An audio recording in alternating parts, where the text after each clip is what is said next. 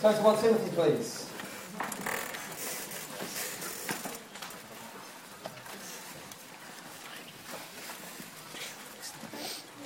Today's message is a health check message. It's a how you doing message, coupled with a strong element of testimony, personal testimony of what God has been very mercifully doing in my heart and in my life over these last few weeks. The context of Timothy is this: Paul, the apostle, has left Timothy in a place called Ephesus. It's a church that Paul has planted, and he leaves Timothy there in order to straighten things out. But there's no leadership in the church. Elders haven't been established yet. And so Timothy's job is to find out who God's raised up to be elders, get them in place, and so that's why there's all these qualifications for eldership, so Timothy knows what to look for. But in the absence of strong leadership, some certain men in the church have begun to put themselves forward as teachers and began to teach all kinds of funny ideas and doctrines. And so Paul sent Timothy there to straighten the thing out. So let's read the first 5 verses of 1 Timothy chapter 1. Here we go. Paul, an apostle of Christ Jesus, by command of God our Saviour, and of Christ Jesus our hope. To Timothy, my true child in the faith, grace, mercy and peace from God the Father and Christ Jesus our Lord. As I urged you when I was going to Macedonia, remain at Ephesus that you may charge certain persons not to teach any different doctrine, nor to devote themselves to myths and endless genealogies which promote speculations rather than the stewardship or the good order from God that is by faith. The aim of our charge is love that issues from a pure heart and a good conscience and a sincere faith. I'll read that verse 5 again. That's where we're going to be unpacking today. The aim of our charge is love that issues from a pure heart and a good conscience and a sincere faith. Every church needs a health check. Every church needs to be able to make sure that it's growing in a way that is straight, that it's not going funny, going crooked, going off on some strange idea. It's so important. And I want to say to you, check the health of the church by more than its numbers. It's not just its numerical growth. Oh, that's growing big, it must be going well. It's a lot more complex than that. That can be one of the signs. But there's a lot more going on. And today's message is a bit of a plumb line message, really. It's one of those messages where you bring in something that is a plumb line and you check what you're building in terms of your own life and corporately up against this plumb line message from 1 Timothy. Really, this verse 5. Paul said to Timothy, charge certain people not to teach funny ideas and be devoted to genealogies and myths. And he says, and here's the aim of our charge. Here's what we are about. Love that issues from a pure heart and a good conscience and a sincere faith. There's the plumb line. I want us to look at that. My testimony I want to share with you is this. Is that about 5 weeks ago, a friend of mine came round. And he said, how's it going at church, Steph? I said, to be honest, I'm a bit frustrated. I'm honest. And I've been frustrated for a long time. He said, why? I said, it's like, no one's getting saved, man. It's preaching the gospel. We're reaching out, loving people, but people don't seem to be coming to Christ, and I don't get it. And then he just said to me, do you love one another? I was like, yeah. So I'm like, man, that's one of the things God's spoken from day one over us prophetically. We will be known for our love and for the miraculous. I mean, how can you know? I mean, man, I'm like, yeah. And we carried on chatting. And then about 10 minutes later, he said, I did feel confident to ask you that. And the interesting thing was, as soon as he said it, and I said, yeah. At the same time, I was thinking, really? And I was thinking, I think we do. But then I started thinking, how good a model am I of that? And so, that's worry. Things worry. You can't have a conversation that's worry. And then he said, I just got prompted to ask you that. And I was like, okay. Because you suddenly feel a bit like someone's gone like that, and an avalanche has started. So we just carried on and the rest of the evening and stuff, but it's worry. And then do a discipleship group the next day, Sunday evening, we're going through 1 Timothy, and we get to this part.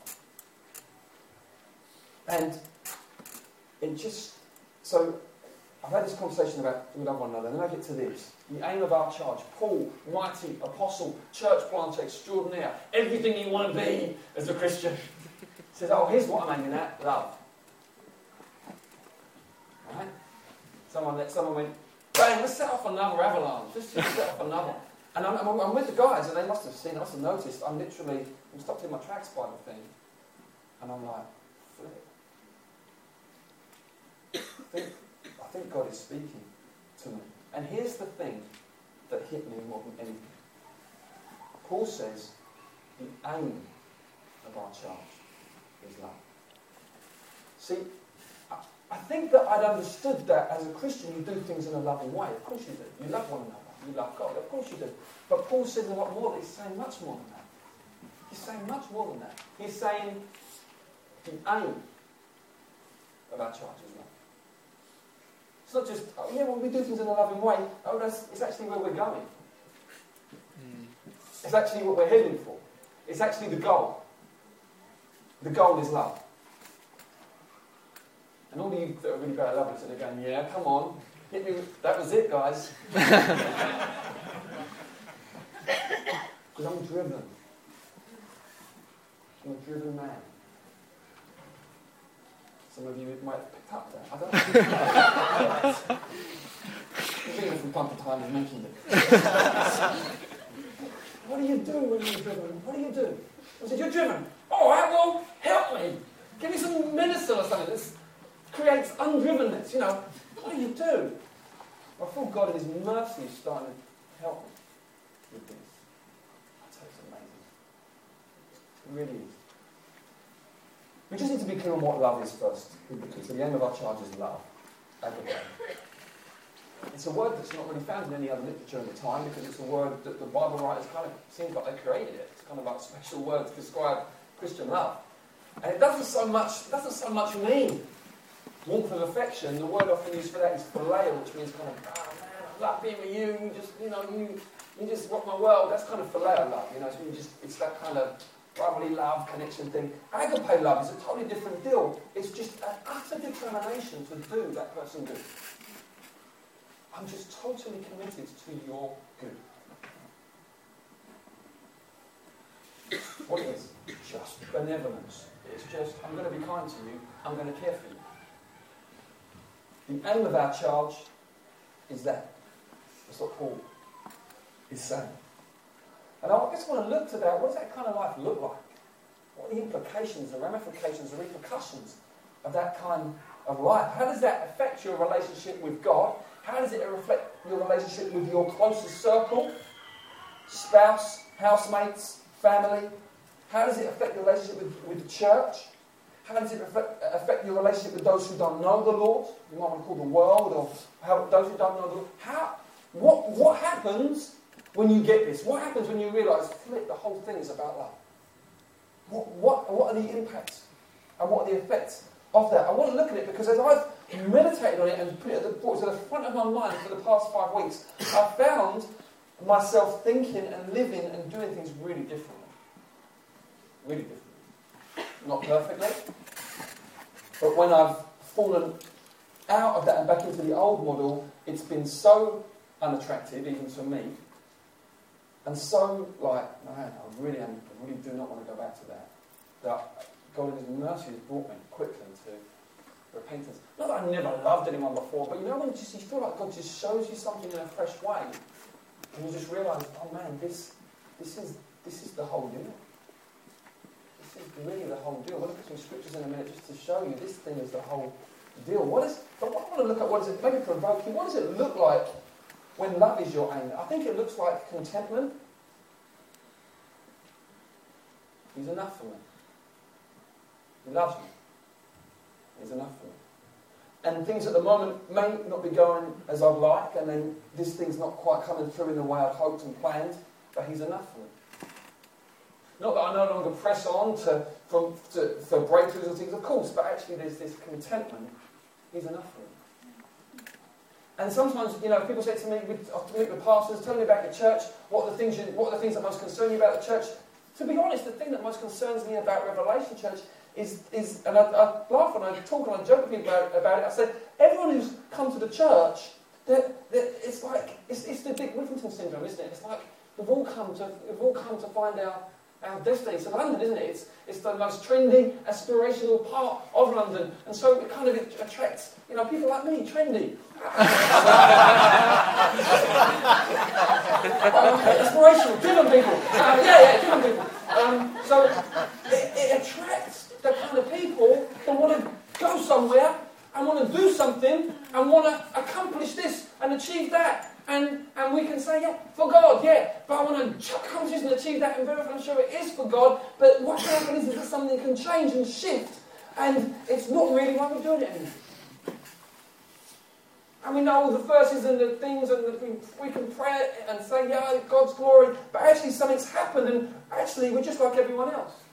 We're just here to make it. And it can even happen in ministry. I want to make it. Great church, really, really buzzing church, really this church, that church, and ultimately, what is going on in my heart? Well, it just will make me feel really cool about myself. What's that? What is that? That's ugly. That's really ugly. So I think it looks like contentment. I think it looks like time for people. It looks like time for people. That when you're with someone, you're not looking beyond them to, okay. People aren't commodities to kind of help you get to where you want to get to, or statistics, or numbers, or whatever it is, or scalps, but people are very, very precious. Because if I'm always going somewhere and always trying to accomplish something, you know what people become, don't you? They become a nuisance. So I'm just, now I can get on. What's that? It's not serving people. It looks like time to listen, to really listen. It looks like resisting assimilation into the world. It looks like utterly resisting being assimilated into the way of the world. What is the way of the world? For the West, it's all about me. Yeah? It's individualism times 1,000. And my, and even the thing that Foxy talked about in dreams, totally with that, God gives dreams. But that can go funny. My dream, yeah? And it's actually, it's X Factor. It's not the kingdom. You can make it sound like the kingdom, but it's not the kingdom. It's X Factor. I want to be the next best, whatever, for Jesus. I want to be the next best. That's just worldly. It's just really worldly. You learn to play the game, you learn to do the things that's expected of you, It looks like having time to actually listen and think.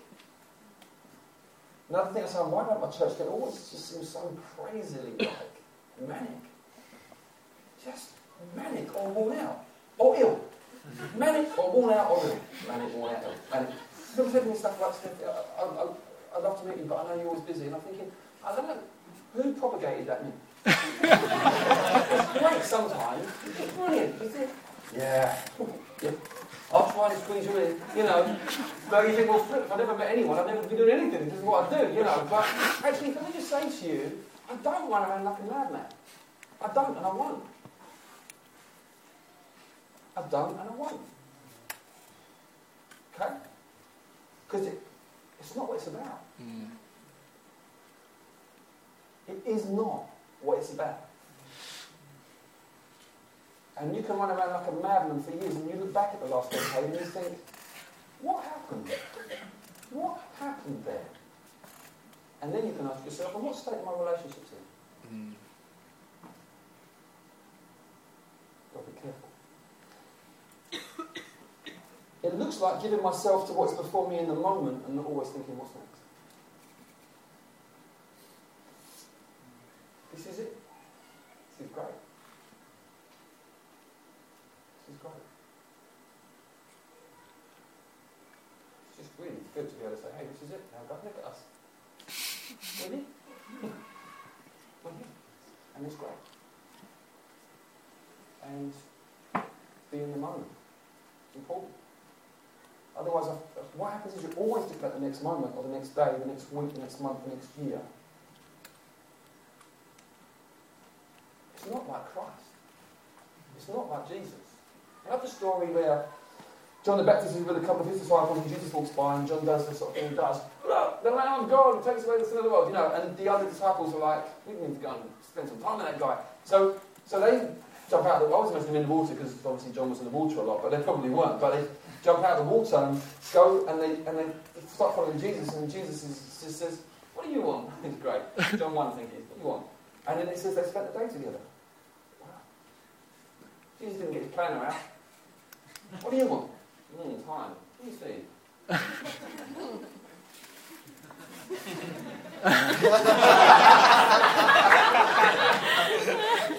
Yeah? We put the day together. Something to think through there. I think it looks like pure motives. It looks like pure motives and why you do what you do. Doing what I'm doing out of love. Out of love, I want to see you done good, I want to see you done well, isn't it? It's not how it's going to reflect on me. It's love. I think it looks like moving beyond just the how. How am I going to do this? To why? Yeah? Because if you can get beyond the how, well, how can be such a distraction? How am I? I've got these problems in front of me and this and that pressure and this person saying that. How am I going to fix it? If you spend your whole life in the how, you'll forget why. You'll forget why. You need to actually shelve the how so you can get straight again on the why. Once you've got the why, then the how will be much straighter. You'll be able to figure that out much more. It will shape the how. Okay, I'm going to do it like this. Why? Because that's what I'm going for. Love. Love for Him. Love for Him who loved me and gave Himself up for me. Love for those whom He has entrusted to me. Love for those whom He has joined me to. Love for those whom He has sent me out to reach. That will affect a whole lot of other stuff. You see, the why of the gospel is love, isn't it? When God so loved the world, He gave His only Son. That's the why. Why God? Love. And so it affects how. Look at how it was done. Look at the life of Christ. What is that? Love. Why? Because the why is love. Why dictates the how. The why of the Christian life is what? Love. So how? Love. It affects the way it affects your pace, it affects your tone, it affects your approach, it affects everything. So I want to speak into burnout for a moment. Just speaking to burnout. You guys, you're terrible. You need some help? I'll tell you a little story about the last year of the Liston's family holidays. So, this is the first bit of story. I'll spare the detail. So we had a great holiday in August 2010, didn't we? August 2010. I'll start with a good. Some friends of ours, they own a villa in Corsica. I said, go, and he was it. Yay! So obviously the Bing was just recovering from the cancer then, so we was all a bit wiped out. So I had a great holiday, lovely time. Came back, and then we normally try and get away, just get a few days, maybe 5 to 7 days away around Easter time, just sort of a bit of a heads up, a bit of a breather. No money. So, what's that? I'm going to have a staycation. I've heard about those, they're great. A staycation. Nightmare. Just didn't work out. It just wasn't, wasn't great at all. Not to worry, the sun was coming. So we managed to get a week down in Devon. So we was excited about that. We got down to Devon, weather was pretty good. On day 5, I lose the key to the car that we borrowed. Right? I lose the key. On a 20-metre walk from the car to the caravan, the key's gone. She's not there anymore. Now, we both being clever thought we don't take our phones. We're just going to do the no phones thing. It's holiday. Right? We've got phones either. We've got no key, no phone. We took a laptop. No internet access. So no internet, no phones, no key. So I spend the last 2 days of holiday at reception trying to wait for phone calls from the people in the car to, can you get a spare? No, we can't get a spare. It was an absolute nightmare. Came back in a worse state. Anyway, drove back, dishevelled, stressed out, and ill. Now, when that happens, something's got to give. Something's got to give. You might have had a really good holiday, or God's just got to do something. No money's in the piggy bank, right? So it's option 2. God's got to do something. And God has done some incredible things in us. And He's really, through that whole journey, where at times you just thought, flippily do, man, we're pouring our lives out here, tired, worn out, just want to break. No, you think, God, I just want to break. No. And you just worn out, and you're like, you come back and you're like, I don't know what to do now. And I think what God has done through it, He's done a number of things. He's demonstrated that very often when you think you need a break, what you actually need is a breakthrough. And you're looking to some kind of break to kind of fix something that it can't fix. If your pace is wrong, a holiday will do this for you. It will recharge your batteries so you can carry running at a wrong pace for a while. That's all it does. Worst ways, it can just become avoidance. There are issues, there are things going on in the way you are actually motivated for life and the decisions you're making, the choices, the priorities that you have, your values, these things that you're not addressing them, and you think 10 days in Ibiza is going to sort it out, and it won't. It won't. And God, in His mercy, as a beautiful, wonderful Father, as a beautiful parent, every now and then will just gently corner you. And you'll lose your car key, and you'll have a rubbish staycation, and He'll get you in your corner. And He'll say, right. And you're like, yeah. And I just want to say to you guys, if you can learn some of these lessons when you're a bit younger, it's a great thing. It's a great thing. And it's not about, I'm not saying, don't do anything. You know, you've got to work for a living, you've got to pay your rent, you've got to do, I get it. You're not part of a church that's kind of like half-hearted. I get it. Okay? You've got other hopes and dreams and aspirations. I get it. But ultimately, God has called you to a life of love. And love must mean time. It must mean that love must mean that you are in His presence, you know, and that you just learn to rely on His love and know His love over your life, and the prayer doesn't just become a shopping list, that you know the delight of God over your life. And I've said this a few times, and I'll say it again, because I feel there's something in it. You've got to understand, it's a tragedy. There's so many Christians try and parent themselves. And it's tragic. You don't have to. You really don't have to. He is the perfect Father. Yeah. He will father you. He will lead you. He will provide for you. He will protect you. You haven't got to ultimately protect yourself, provide for yourself, or lead for yourself. You've got to take responsibility, absolutely. But ultimately, it's His responsibility to care for you, and He will. He will. And He will open doors that no man can shut. He will. And He will give you extraordinary favour. Let me tell you a story I heard recently of such extraordinary favour. It will help those of you that are really trying to say, God, what's the way through? Someone I know, someone I've heard about, I don't know, it's kind of a friend or whatever. He's from Jersey, the Channel Islands. God spoke to him years ago about, you're going to do loads of work with orphans. Okay, fine. What God promises, God fulfills. Okay? It's not that you're passive, you have to pray into it, but what God promises, He fulfills in the right time and in the right way. He ends up in China where they've got massive problem in terms of the orphans, obviously because of the whole policy of one child and all of that stuff that's going on there. So there's a massive problem.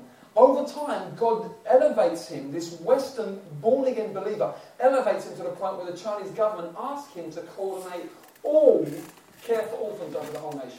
Wow. Okay? So the guy in charge of looking after the orphans and all the orphanages in China is a born-again believer. Okay? So that's an amazing story of how God kind of raises up. But it was just another funny little story that I heard that just made me laugh. I thought, this is the funniest thing. Richard Branson, a few years ago, approaches the Chinese government before his flights are going there. He says, I want to be able to bring Virgin planes in and out of China. That's what I want to do. They said to him this, because Chinese culture is very relational. It's very much about who you know and all of that. They said to him, only if you give Rob Glover, who's the name of this guy from Jersey, only if you give Rob Glover and his family 3 Virgin flights for the rest of their life whenever they want. How funny is that? Can you believe the Chinese government said that to Richard Branson? Only you give Rob Glover and his family free Virgin flights for the rest of his life. Now, actually, you look at it, you think, what is that? What on earth? There's no scripture for that. Or you can't lay hold of guys, you can't lay hold of God for that. You can't say, God, you said he didn't. Right? He really hasn't. Alright, so don't go on that. Right? So what is it? It's the favour of God. It's the favour of God. It's the favour of God over a guy who's been faithful and just humbly walked before God. He's just humbly walked. God has raised him up and then just thrown in this crazy, abundant favour. Why? He's like that. Yeah. He's a very generous Father. Yeah. He's like that. Why don't we trust him? We trust him. It's so... You say, well, why? Love. The love of God. It's the love of God. And I just kind of want to wrap things up by just referring to a few scriptures. Matthew 11, come to me, Jesus said. All you who are weary and heavy laden, and I will give you rest. Take my yoke upon you and learn from me, because I'm gentle and humble in heart. And you will find rest for your souls. My yoke is easy and my burden is light. Rest for your souls. There's not one person in the room when I said that they didn't go, oh. Oh. What do you need? More than a holiday, you need rest for your soul. Jesus, come to me. Stay there. Get in and out. Come to me. Stay there. I was trying to be like Daniel, it's only 1.5 by heart. I'm going to read the other ones too. That always puts me under so much pressure. Okay. Been practicing that for the last 3 years, right? Where are we? 1 Corinthians 13. If I speak in the languages of men and angels but have not love, I'm a noisy gong or a clanging cymbal. If I have prophetic powers, understand all mysteries and all knowledge, and if I have all faith as to remove mountains, if I have not love, I'm nothing. If I give away all I have, if I deliver my body to be burned, martyrdom, if I have not love, nothing. Love is patient and kind. Hold on a minute, this guy was moving mountains a minute ago. There's nothing but love is patient and kind. That's not very dramatic. Oh, breakthrough! Love is patient and kind. Doesn't envy or boast. It's not arrogant or rude. Doesn't insist on its own way. It's not irritable. It's not resentful. Doesn't rejoice at wrongdoing, rejoices with the truth. Love bears all things, believes all things, hopes all things, endures all things. Love never ends. Just meditate on some of these over the next couple of weeks, guys, over this Christmas break. Meditate on these. John 15, verse 9 to 10. As the Father's loved me, so have I loved you. How much has the Father loved Jesus? Right? As the Father loved me, so have I loved you. Abide in my love. If you keep my commandments, you will abide in my love. Just as I've kept my Father's commandments and abide in his love. Do what he says. Sometimes when you're passing, you think, just do what he says. Sometimes I look in the mirror and think, just do what he says. Do what he says, there's nothing. And you'll abide in his love, you do what he says. Beautiful, it's simple. Jude 21. Keep yourselves in the love of God. Keep yourself under the waterfall of his love. Keep yourself mindful of his affections over you. Keep yourself centered on the gospel. Oh man, he who did not spare his only son but gave him up for us all. Keep yourself there. Because his love, the passion that drove him to give his son is the same today as it was then. It's not weary or tired. Keep yourself in the love of God. And then finally, 1 John 4, verse 7. Beloved, let us love one another, for love is from God. And whoever loves has been born of God and knows God. my prayer is over this next year that we're going to really get this. I want to get this more and more. That we would get this because, perfect love drives out fear. And to be honest, I see a lot of fearful Christians. Because, this love thing has really dealt a blow to my fear. I'm actually a shy person. I know it sounds crazy. I'm a lot more comfortable doing this than I am chatting one-on-one. Just naturally can be quite fearful of that. And I think I've kind of got into this thing of, maybe that's just kind of the way it is. And God's just trying to highlight this is about fear. Just afraid of all kinds of nonsense. And this perfect love, I've just found, I've had more brilliant conversations with people. Everyone from my wife to the dad in the playground in the last 5 weeks than I have for years. And I really love being around people now. So I've got to think, well, I'm an introvert, got to that thing. And I do like a bit of headspace. I'm happy in my own company, some people aren't, I am. But I also find there are elements to it which are just like, you're just anxious and afraid. That's why you're not being alone, because you're not anxious anymore. No one has been anxious. It's nothing, it's kind of, man, just washing that away. Just washing it away. It's really cool. Really, really good. And I just think, this isn't anything new. This is just what the gospel does. It's not what the gospel does. It just washes out all the nonsense, all the hate and the fear and the anxiety and all that stuff that we kind of just assume, okay, maybe I've just got to live with that because, maybe you just do. And I wonder if God's about a work of transformation in us. That is even way beyond what we might have hoped. I'm an old guy. God's really changing me. So, you've got a lot.